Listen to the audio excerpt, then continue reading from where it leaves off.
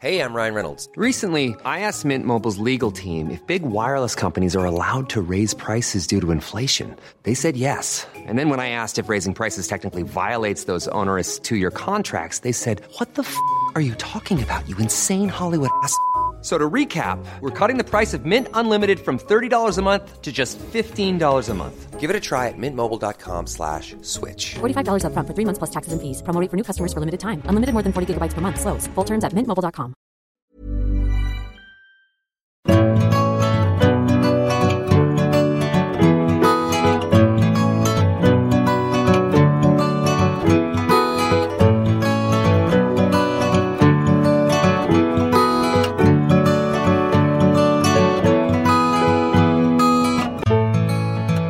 Vi befinner oss i förändringarnas tid där mycket förändras i samhället just nu och en del av oss kommer att behöva byta arbete och en del av oss kanske kommer att göra en livsförändring. Veckans gäst Malin Linner har precis gett ut en bok om människor som skapar förändringar. De har liksom henne själv gått igenom en förändringsprocess och har idag någon form av kreativt arbete.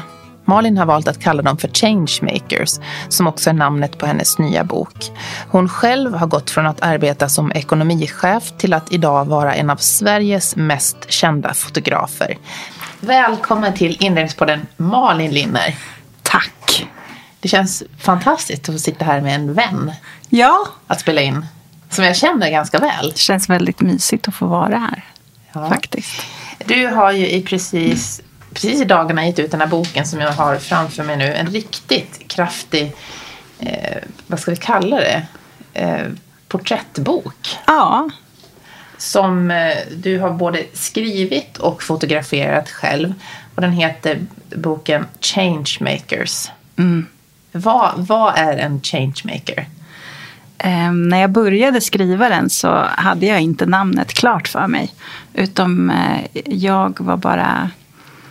Ja, men jag hade en dröm om att få göra en bok där jag porträtterade kvinnliga kreatörer och entreprenörer och frågade dem frågor om, inte hur har du startat ditt företag, utan mer vad driver dig, vad är du rädd för, vad motiverar dig, vad drömmer du om. Alltså mer mjuka värden. Och det var faktiskt först när jag hade gjort alla intervjuer och börjat skriva på boken som jag insåg att den ju handlade om människor som förändrar sina liv och i långa loppet även samhället genom de förändringarna. För att alla de här kvinnorna i boken, de har liksom gått lite mot normer och gjort sin egen grej. Och därför kändes det väldigt rätt i magen att få döpa boken till Changemakers. För det är vad jag tycker att en changemaker är. Någon som går emot normer, förändrar sig själv och gör sin grej.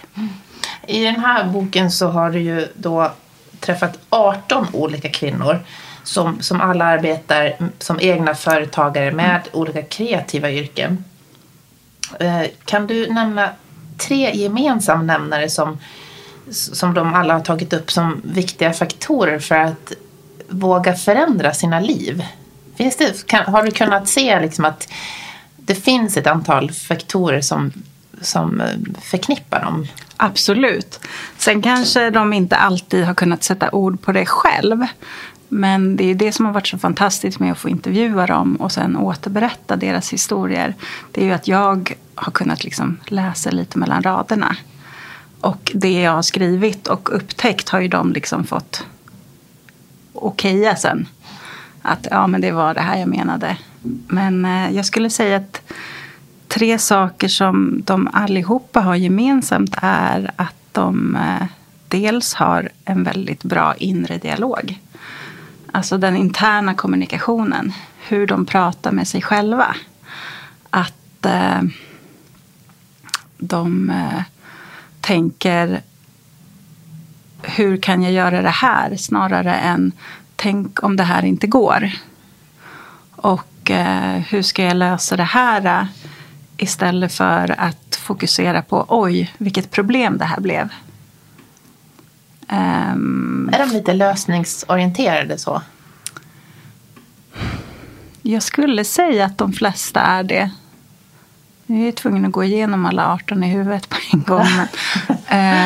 Nej, men absolut. Jag tror, så här, en kreativ människa är ju ofta bra på att lösa problem. Det ligger ju liksom i kreativiteten. Till exempel som Hanna Wendelbo säger, är att hon känner sig väldigt sällan orolig för att det inte ska fungera. För att hon vet att hon alltid kan lita på sin kreativitet. Hon kommer alltid komma på nya lösningar när problem uppstår. Så man måste inte veta allt från början. Det är väl kanske det. Och det gör ju att jag kommer in på ordet mod. För mod för mig betyder inte att inte vara rädd. Mod betyder att vara rädd men att göra det ändå. Och det skulle jag säga att alla de här är väldigt modiga. För de vet ju inte exakt hur det kommer bli. Det vet ju ingen någonsin. Men man tror väldigt starkt på någonting. Och då måste man testa det. Att ge sig själv den respekten. Och att vara sann mot sig själv. Är det någonting, det här med mod, är det någonting som de här 18 personerna har kunnat sätta ord på själva? Att man har den insikten att... Ingen av dem har väl egentligen sagt sig jag är modig. Men många har väl uttryckt att de är orädda. Att de gärna testar nya grejer. Att de är nyfikna. Och de har använt ordet orädd som i att man måste pröva sig fram. Man måste snubbla. Det är okej. Man ska snubbla så länge man borstar av sig och reser sig upp igen. Misslyckandet ligger ju i att ligga kvar på marken. Det var 2 faktorer som du har identifierat. Finns det den tredje? Det finns ju flera, men jag skulle vilja lyfta den tredje som den att de har, alltså att de navigerar inifrån. Och med det så menar jag alltså att de lyssnar mer på sitt hjärta och på sin magkänsla än på hur man ska göra, vad man borde göra. Och det tror jag är en av de viktigaste faktorerna för att lyckas i livet och för att må bra. Så det skulle jag säga är den tredje saken. Att de navigerar inifrån.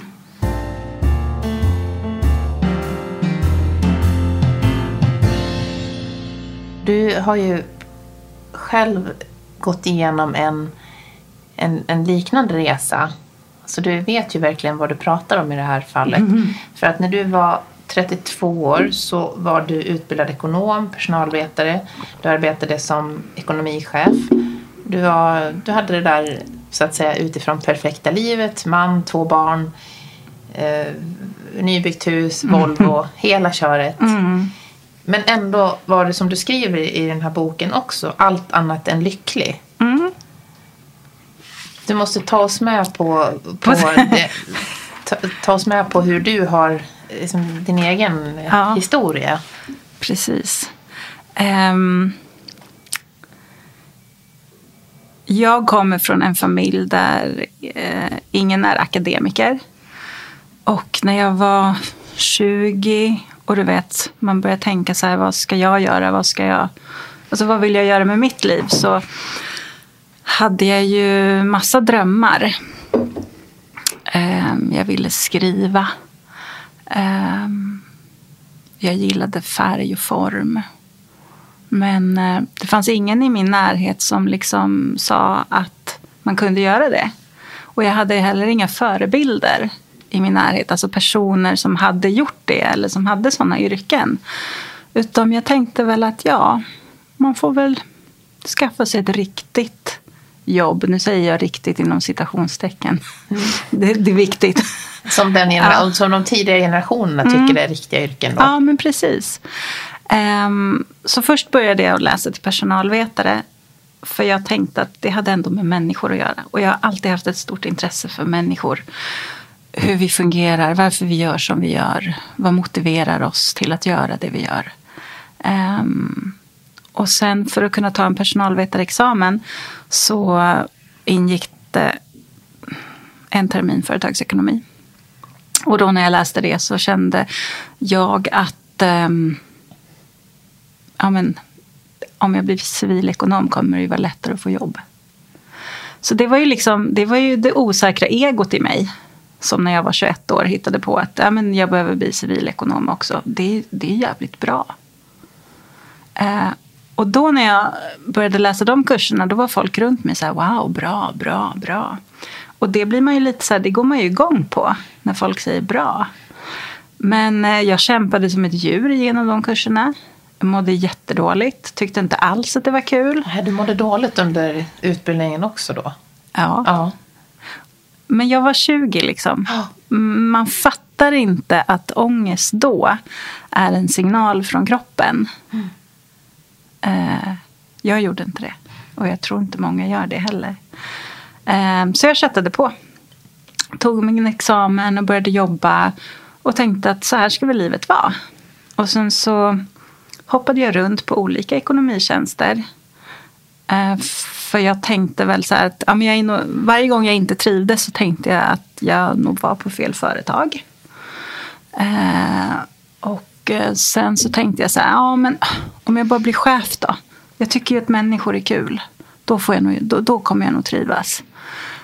Så på mitt sista jobb så var jag redovisningschef med en grupp på ganska många personer. Och det var jättekul. Och jag var väldigt uppskattad. Men jag var liksom ledsen. Det var inte kul att gå till jobbet. Och under alla de här åren, eller inte under alla åren, men från 2008 så på fritiden så började jag blogga. För jag fotade och tyckte liksom, då fick jag ge utlopp för liksom mitt intresse. Och under sista mammaledigheten gick jag också en kurs i silversmide. Bara för att göra någonting för mig själv. Och så tyckte jag att det var jättekul. Så min man och jag pratade ganska mycket om att men det här med ekonomi, det är inte min grej. Jag ska nog inte göra det. Såg han också det? Eller hur? Ja, men jag tror, det gjorde han. För man märker när någon man lever med inte mår bra. Och jag hade jättemycket ångest. Gick jättemycket i terapi. Åt medicin. Men mitt enda mål då var liksom att få bort ångesten. Bara bort med den. Den ska bara bort. Istället för att ställa frågan varför har jag ångest. Men i alla fall så vi började väl prata om att jag nog skulle göra någonting annat någon gång. Hjälpte den här terapin? Absolut. Jag brukar säga att jag tycker alla borde gå i terapi precis som man går till tandläkaren. För att man behöver lära känna sig själv. Och få lite självdistans till vem man är. Och lära sig förstå varför gör jag mina val. Och hur ser min dialog med mig själv ut. För det är oftast det som sätter käppar i hjulen för oss. Att man inte pratar till sig själv på ett schysst sätt. Men i alla fall så började vi planera för att liksom spara upp en buffert. Så att jag skulle kunna hoppa av och starta eget. Jag visste inte riktigt vad jag ville göra. Jag visste bara att det här kan inte fortsätta längre. Så vi bestämde väl typ så. Men vi spar pengar ett år. Jag håller på ett år till. Och sen så kan jag säga upp mig. Men sen så gick det några veckor och så hade jag ett utvecklingssamtal med min chef. Och han ville sätta mål för mig. Så här, vad jag ville åstadkomma under nästa år och sådär. Och då bara gick det inte. Så då sa jag så här, vet du vad, jag säger upp mig. Och då frågade han så här, vad ska du göra då? Och jag var så här, nej men jag ska nog fota lite och sådär. Okej. Ja, och han bara tänkte, hjälp. Hjälp. Och jag ringde hem till Kalle och bara, jag råkade säga upp mig. Men det har gått bra.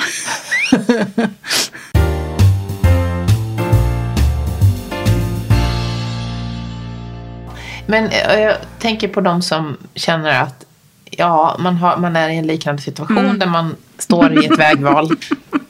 Man kanske inte står redo att säga upp sig så här. Nej. Pang bom. Men hur lyckades du vända den här svåra situationen?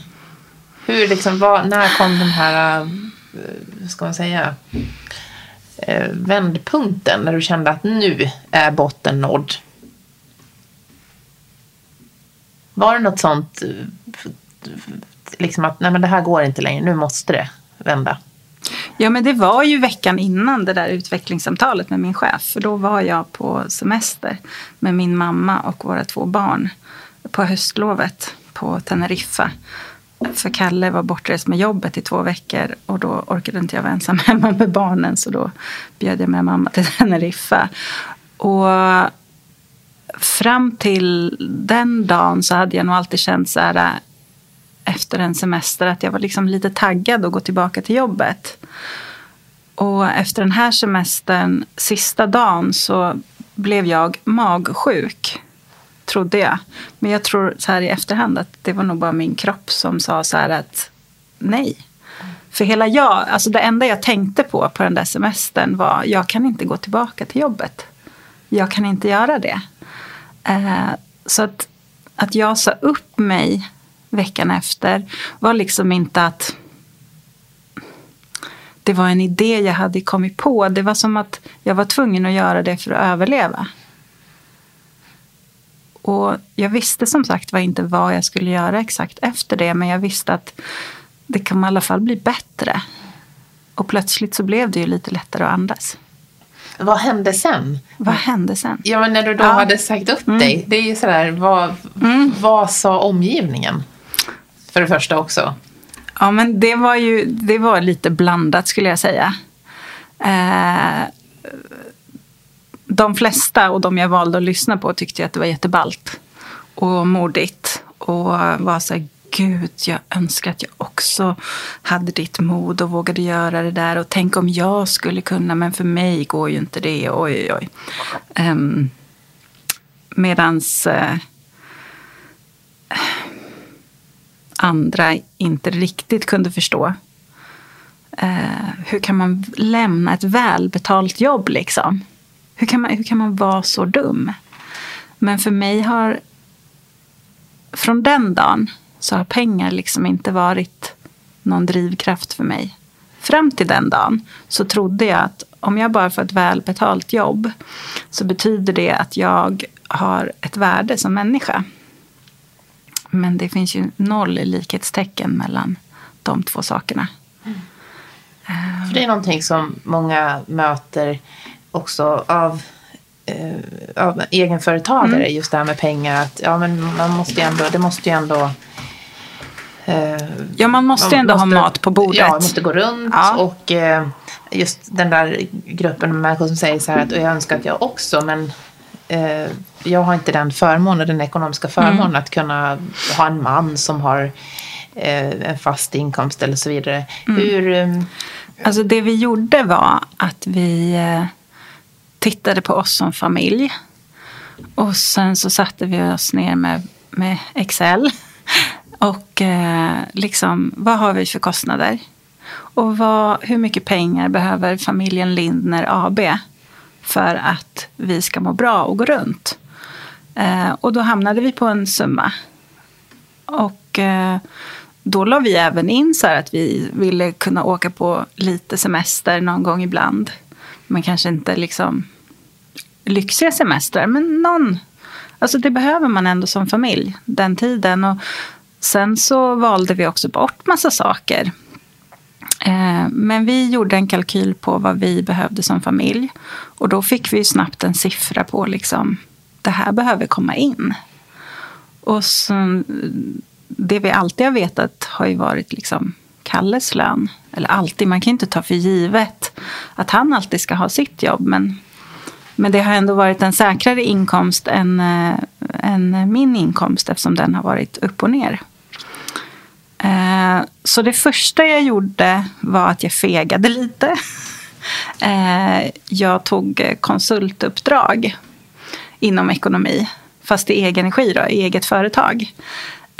För då visste jag så här, okej, jobbar jag så här många timmar i veckan med det, då kommer liksom den här grunden komma in. Alltså det jag behöver bidra med. Och sen så får jag ta resten av den tiden som blir över till att vara kreativ och bygga upp den andra delen av mitt företag. Kändes det ändå okej att gå tillbaks i den rollen? Nej, inte alls. Men jag lurade mig själv ganska länge med att det kändes okej, för på pappret så var jag ju ändå, nu är jag egen företagare och jag liksom driver ett kreativt företag. Men jag var inte så stolt över att jag konsultade inom ekonomi, och det var ingenting som jag gärna pratade om. För att jag vill ju knappt erkänna det för mig själv, att jag gjorde så. Men det var tryggt. Och vi är ju trygghetsnarkomaner. Så att jag kan ju säga att ångesten försvann ju inte från den dagen då jag sa upp mig. Den höll ju kvar sig. Och så här i efterhand så förstår jag ju varför. För det var ju för att jag fortsatte på precis samma sätt.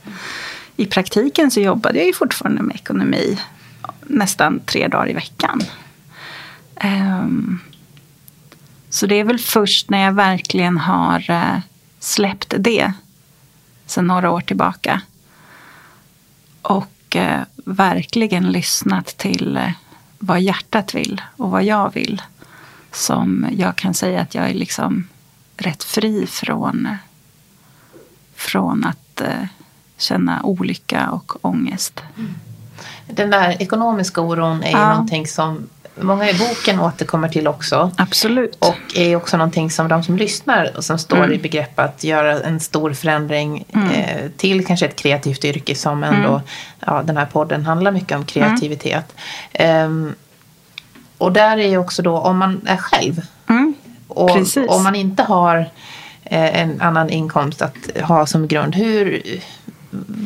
vad är dina tips? Det där med att det du gjorde var ju att konsulta tillbaks ett tag för att ändå liksom men jag skulle nog säga att en smart grej är ju faktiskt att vara kvar på sitt jobb ett tag och spara upp ett kapital som kan täcka liksom att man inte. When you're ready to pop the question, the last thing you want to do is second guess the ring.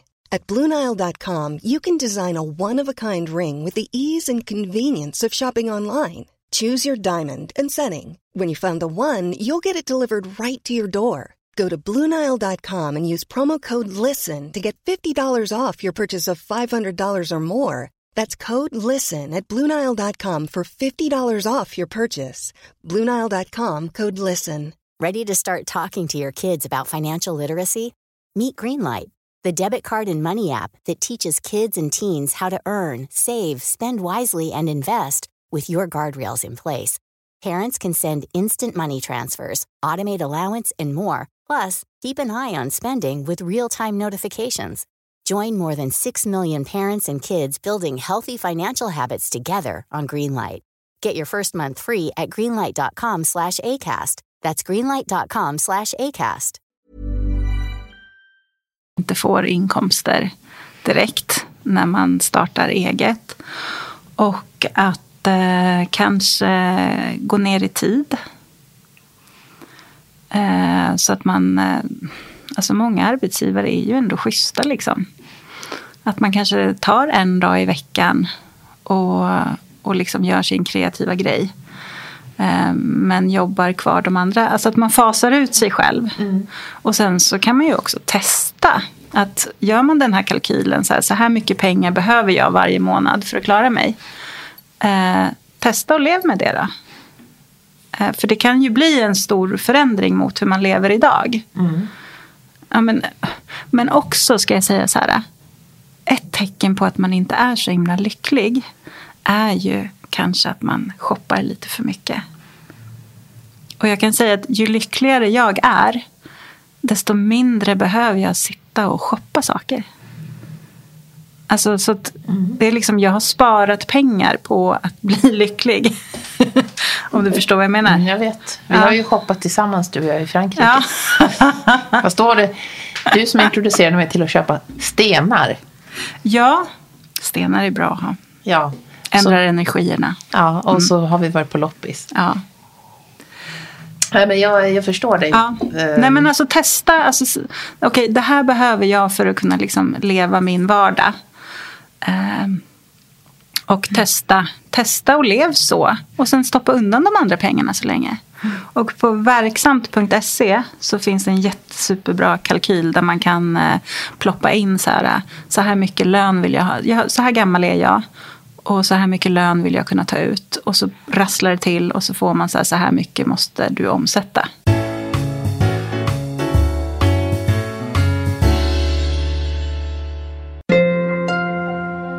På Instagram finns det nu en ny IG-serie som heter Inredningspodden Uncut. Där jag delar med mig av rörligt material med personer jag möter, filmer och upplevelser utöver de vanliga poddavsnitten. Till exempel så finns det just nu 8 minuters intervju med Valdemarsuddes museichef Karin Sidén som berättar om deras utställning Stilla skönhet. Så klicka in på Instagram och följ kontot @inrednings_podden så missar du inga avsnitt. För dig som är ny lyssnare så finns alla avsnitt samlade på inredningspodden.com. Och där finns det olika sätt att lyssna, till exempel Spotify, iTunes eller Acast. Och du vet väl att det finns ett 70-tal avsnitt med många olika spännande gäster i arkivet. Ett stort tack till dig som lyssnar på Inredningspodden med mig, Johanna Hulander. Tack vare dig är den här podden den största intervjupodden som handlar om skandinavisk inredning, design och arkitektur. Och det känns extra roligt att fokusera på skandinavisk design i dessa dagar då många kämpar för sin överlevnad. Så jag gör allt jag kan för att sprida kunskap, information och personliga intervjuer inom det här ämnet. Hör gärna av dig med tips och synpunkter om gäster, platser att besöka eller synpunkter som du har. Du som är intresserad av att sponsra podden når mig också via info@joelhome.se eller via DM på Instagram. Jag tänkte vi skulle bara också, vi är ju verkligen inne i en tid som är förändringarnas tid just nu. Och flera än vi någonsin har sett kommer ju och som vi har sett under vår livstid kommer ju tyvärr att behöva tänka på nytt jobb på något sätt också för att man inte har något jobb kvar. Och det är också lätt att man blir liksom förlamad och lite förtvivlad av den här situationen. Och det tänker jag just att du har ju ändå sett under det här året när du har skrivit boken och du har själv gått igenom den här processen hur man kan vända en sån situation till någonting som kan bli en positiv livsförändring. Hur ser du på det? Jag tycker att det finns ett enkelt svar, men det är inte så jätteenkelt att göra det. Och det är hur du kommunicerar med dig själv. Alltså den inre dialogen. För när man snackar snällt med sig själv och peppande med sig själv så mår man bra. Då förändras liksom kemin i hjärnan. Men det är jättelätt nu i den här föränderliga tiden att liksom bara se hot överallt. Och hjärnan är ju lite korkad. Den kan inte skilja på ett riktigt hot och ett påhittat hot. Men alltså de flesta hoten nu, till exempel förlorad inkomst eller bli av med jobb och sådär, det är ju faktiskt riktiga hot. Men alltså vågar man så kan man vända på myntet och se det som en möjlighet. För oftast är det ju så i livet att vi gärna vill vara kvar i det som är tryggt, det som vi kan. Och sen helt plötsligt nu då så kanske man tvingas ut ur den tryggheten. Och då kan man ju välja att lägga sig ner och bara ge upp. Eller så kan man välja att tänka så här, vad skulle jag kunna göra nu? Vad ger det här mig för möjligheter? Och sen liksom börja gräva där man står. Vad är jag bra på? Vad kan jag? Vad vill jag ge?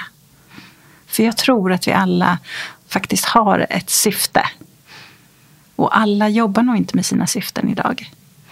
Och det här kanske är en fantastisk möjlighet att få en spark i röven och ta reda på vad man ska göra egentligen. Det tycker jag också, just det här med att det vi hör runt oss kan ofta vara att jag vill också göra någonting annat, men jag vet inte vad. Nej. Att man har svårt att kunna sätta ner på pappret, det här är jag bra på. Men att man också vågar testa då. Precis. Det finns ju så otroligt mycket bra övningar man kan göra. Känner man sig jättevilsen så tycker jag ändå att man ska unna sig att träffa en coach. Och då menar inte jag att man behöver gå i terapi, utan det finns ju coacher som liksom kan hjälpa en och bara liksom nysta lite. Och alltså de ställer de rätta frågorna som gör att man börjar tänka. Sen finns det en fantastisk övning som heter Ikigai. Som går ut på att man ska svara på vad man älskar att göra, vad man är bra på att göra, vad världen behöver mer av och vad man kan ta betalt för. 4 grejer. Och gör man den övningen så till slut så liksom utkristalliseras lite vad som är mitt varför. För det är svårt att hitta sitt varför i liksom bara vad jag älskar att göra. Det måste ju vara så att världen faktiskt behöver det också. Om du vill kunna liksom... Ja, men allting hänger ju ihop. Ingen människa är en ö. Vi är beroende av varandra. Och jag kan inte gå omkring här på jorden och tro att jag bara är här för min skull. För det är jag inte. En av personerna i boken, Katrin Sandberg, hon jobbar ju som storycoach. Och hon är övertygad om liksom att det är i berättelsen om oss själva som vi hittar våra syften. Och hon håller workshops i det. Och jag har själv gått en sån. Och tyckte att det var fantastiskt. Och det är så enkla övningar. Att man bara ska liksom sitta och strömskriva. Jag älskar att, jag älskar att, jag älskar att, jag älskar att. Och gör man det i en halvtimme så dyker det upp saker. För man kanske börjar med så här, jag älskar att dricka kaffe. Jag älskar att gå promenad. Jag älskar att se på tv. Men ingen av de sakerna kanske definierar mig som person riktigt. Men ja. Så det finns jättemycket man kan göra faktiskt. För att hitta. Och det här Ikigai. Ikigai, ja. Det är också bra frågor. Ja, mycket bra frågor. Jag tycker det. Så här grundläggande. Hur viktigt är det att ha ett nätverk för att göra en livsförändring, tycker du? Jag skulle ju säga att det är jätteviktigt. Men det är ju lite så här, jag hade ju inget nätverk. Jag hade min familj. Och det är superviktigt. Det är jätteviktigt att ha människor runt omkring sig som tror på en och som kan peppa en. För det är inte lätt hela tiden. Och man har svackor och man backar och man tvivlar. Och då behöver man någon som står där och hejar på en. Och som sagt, jag hade min familj, men det kan lika gärna vara ett annat nätverk. Och idag, massa år senare, så har jag jättemånga stora fina nätverk. Men det är för att jag har liksom sökt mig till det. Och liksom aktivt jobbat på att skaffa ett nätverk. Men alltså det första man kan göra är ju egentligen att börja lista liksom, vad har jag för människor i min omgivning. Och det behöver inte alltid vara liksom bästa kompisar. Utan det kan vara så här, ja men just det, hon som jag träffade där. Hon har ju den kompetensen. Och sen så tycker jag liksom så här, våga ta kontakt med människor. Alla människor äter lunch på dagarna, eller hur? Så här, hej, jag tycker du verkar grymt intressant. Skulle jag kunna bjuda dig på lunch någon dag? Skitläskigt. Jag är introvert så jag vet det är hur läskigt som helst.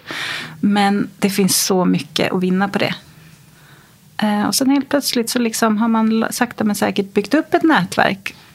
Där man liksom kan bolla saker, be om råd. Ja. Mm. Och sen ordnar ju du också numera workshops där man som är ett slags nätverksbyggande. Ja, men precis. Jag och Katrin Båt, som också är med i boken, har sedan 2 år tillbaka börjat ha någonting som vi kallar för kreativ kick-off. För att vi träffades på en workshop. Och sen så upptäckte vi ganska fort att vi tyckte om varandra. Och så satt vi och pratade om att det som är tråkigt med att vara ensam och egenföretagare är ju liksom att kick-offerna blir jävligt tråkiga. Och då sa vi så här, men shit, tänk om vi skulle liksom bara dra ihop ett gäng med kreatörer och vara på en fantastisk plats i 2 dagar. Och så har vi liksom en agenda där man delar med sig av liksom sina erfarenheter. Inte så att man bara går runt i 2 dagar och dricker vin och babblar, utan att det verkligen är liksom så här, nu ska den och den prata om det och det. Så att det liksom verkligen blir ett givande och tagande. Så det drog vi ihop och nu har vi haft det 3 gånger och ska ha en 4:e gång i september, och det är otroligt populärt och fantastiskt roligt. Ja. Jättebra nätverk ju. Ja, men att det man är faktiskt ger av sin egen kompetens och erfarenhet också. Ja. Då. Ja, men verkligen. Det blir som kursverksamhet nästan. Ja, men det blir som en kursverksamhet, absolut. Och det är liksom, vad man lär sig beror lite på vilka som kommer. Vad de har med sig i sin ryggsäck liksom. Det här med just att du gick från ekonomichef eller redovisningschef till fotograf. Hur kom du fram till att det var just fotograf som du skulle satsa på? Jag höll ju på med lite bloggande där under tiden jag fortfarande var anställd. Och det var ju för att jag fotade mycket men inte visste riktigt hur jag skulle visa de bilderna. Och under tiden jag var anställd så var jag också typ så här, men om det var någon på något företag som jag jobbade på som skulle gifta sig eller så var jag där direkt och bara hej, jag skulle kunna fota er. För det handlar om när man vill, alltså jag ville bara ha massa erfarenhet. Jag ville bara fota för det var så roligt. Men sen så gick jag också den här kursen i silversmide och det var också så roligt. Så att jag tänkte ju ett tag i början att men jag gör båda de här sakerna. Och det gick ju ett tag. Men sen var man liksom, sen kommer man till ett vägskäl där jag var tvungen att välja liksom, för det, jag fick inte ihop tiden. Och då var det ju foto som hjärtat slog för. Så det var ett enkelt val. Och för mig handlar det om att få... Ja, men jag tycker om att fota för att jag tycker om människor. Så enkelt är det. Och sen fotar jag ju andra saker än människor också. Men det är ju, även om man fotar inredning så är det ju i ett team med människor. Ja. Så. Det är ju ändå ett modigt val. Just om man tänker fotograf. Ja. Alltså fotograf. Då tänker ju folk så men det finns ju så många fotografer idag. Och folk fotar ju själva. Ja, men så Gud, mycket säger ju, alltså alla de här åsikterna som man hör som samhället öser ut över oss, så är det ju ändå väldigt modigt att du tänker att nej, men det här är liksom det här är jag bra på. Men skulle jag ha gått omkring och tänkt så att men jag kan inte bli fotograf för det finns redan så många fotografer, men då kan man ju inte bli någonting. Då måste man ju hitta på ett helt nytt yrke liksom. Men däremot så det första jag gjorde som kanske inte var så jättebra, men som jag lärde mig massor av, var att jag tänkte att alla är mina kunder. Jag alla. Vilket gör att man blir rätt spretig och man försöker vara alla till lags. Och det är nog lätt hänt i början. Men med åren så liksom nischar man sig och så bara, det här är mitt sätt att jobba på. Vilket gör att jag kommer attrahera de här kunderna. Och då blir man liksom, ja men då är det mycket lättare att hitta sina kunder. Och då blir det också min erfarenhet, i alla fall när det kommer till bröllop, för jag fotar ju fortfarande mycket bröllop, det är ungefär 50% av mina intäkter. Det är liksom, när man anlitar mig så anlitar man inte en bröllopsfotograf, utan de anlitar mig, Malin. Jag är mitt varumärke. Det är mig de vill ha. Och det är liksom lite så jag har byggt upp det. Lät det väldigt pretentiöst. Det struntar jag i. Nej, men det är så. Jag tänker på det, jag som känner dig. Att du har ju en fantastisk förmåga att lyssna in andra människor. Och att du egentligen också någonstans när du var liten ville bli psykolog. Och det kommer ju nu till användning i den här formen då. För att du genom fotandet kan få fram de här personliga ja, men alltså utan att komma in för mycket på foto, så många kan ju fråga sig vad har du för kamera och vad har du för objektiv och sådär. Och visst, det är ju verktygen jag använder i mitt yrke, men den jag är liksom nästan viktigare än vilken kamera jag har. Att jag är lyhörd och inkännande är minst lika viktigt som att jag har koll på vad ISO-tal är. För det är det som skapar känslan i bilden.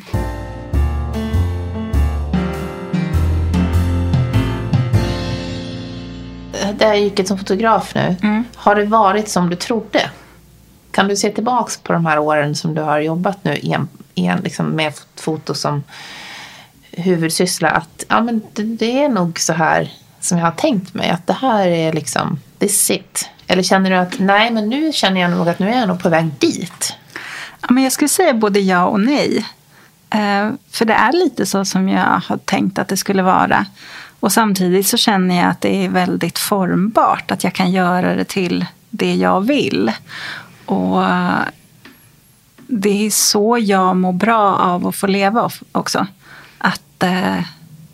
Att utvecklas och ändra. Och min man, han brukar ofta skämta om det. Så det ska bli spännande att se vad du gör om 5 år. Och det är tryggt för mig att han är med på det. Att det är nästan förutsatt att jag ska testa nya saker och gå andra vägar. Jag vill aldrig släppa fotot. Så känner jag nu. Men just nu så har jag upptäckt att det är förbaskat kul att skriva också. Jag tänkte säga det. När kommer nästa bok, undrar jag? Ja, men gud. Då ska jag säga så här, från att ha haft en fullbokad vår så står jag ju helt plötsligt utan intäkter och inga jobb alls. Så nu har jag massa tid att börja skriva på en ny bok. Så väljer jag att se det. Det tycker jag låter fantastiskt. Ja. Jag som har läst boken vet ju att jag ser fram emot nästa. Ja. Och jag vet att du inte kommer säga vad den kommer handla om. Jag kan ju få försöka få fram det. Ja. Men vad tycker du den ska handla om? Nej, men nu vill jag ju läsa mer om din story. Ja, men precis. Ja, men kanske det då. Jag är ju väldigt sugen på att skriva något om ångest. Och det är ju typ världens bredaste ämne. Så jag tänker inte liksom ge mig i kast med att försöka förklara vad det är. Men göra någon vinkel av det. Att ångest är en naturlig del av oss och det är något som vi ska använda oss av. Verkligen. Gå framåt. Och att det inte är så himla farligt, säger jag som har haft panikångest och trott att jag ska dö. Men det är faktiskt inte så himla farligt. Och när man inser det så behöver man inte vara rädd för den längre. Ja, vi ser fram emot det. Vem skulle du vilja se som gäst i ett kommande program av den här podden? Precis. Det finns ju så många. Och jag funderar... Du får inte säga någon från boken. Jag får inte säga någon från boken. Okej, du får säga en. Ja, du får säga en från boken då. Ja, men okej. Nej, men om jag inte får säga någon från boken så säger jag Gert Wingård? Ja. Ja. Ja, känns väl enkel. Ja, det känns enkelt. Om du får säga en från boken. Ja, men då säger jag faktiskt Anna Norman. Och som driver The Normans nere utanför Köpenhamn. Hon har en väldigt egen och cool inredningsstil. Och ett väldigt skönt sätt att se på livet.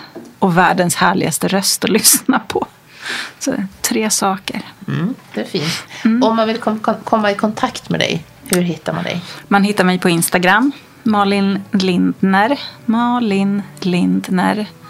Så himla jobbigt att jag inte tog ett enklare efternamn, men det blev sådär. Eller på min hemsida fotografmalinlindner.com. Ska vi äta kakor och dricka kaffe nu?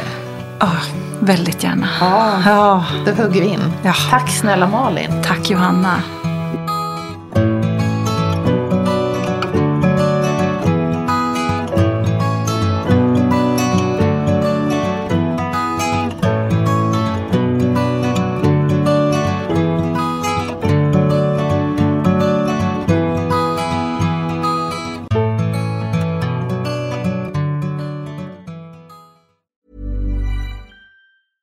Imagine the softest sheets you've ever felt. Now imagine them getting even softer over time. That's what you'll feel with Boll & Branch's organic cotton sheets. In a recent customer survey, 96% replied that Boll & Branch sheets get softer with every wash. Start getting your best night's sleep in these sheets that get softer and softer for years to come. Try their sheets with a 30-night guarantee. Plus, get 15% off your first order at bollandbranch.com. Code BUTTERY. Exclusions apply. See site for details.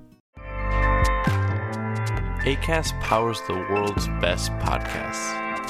Here's a show that we recommend.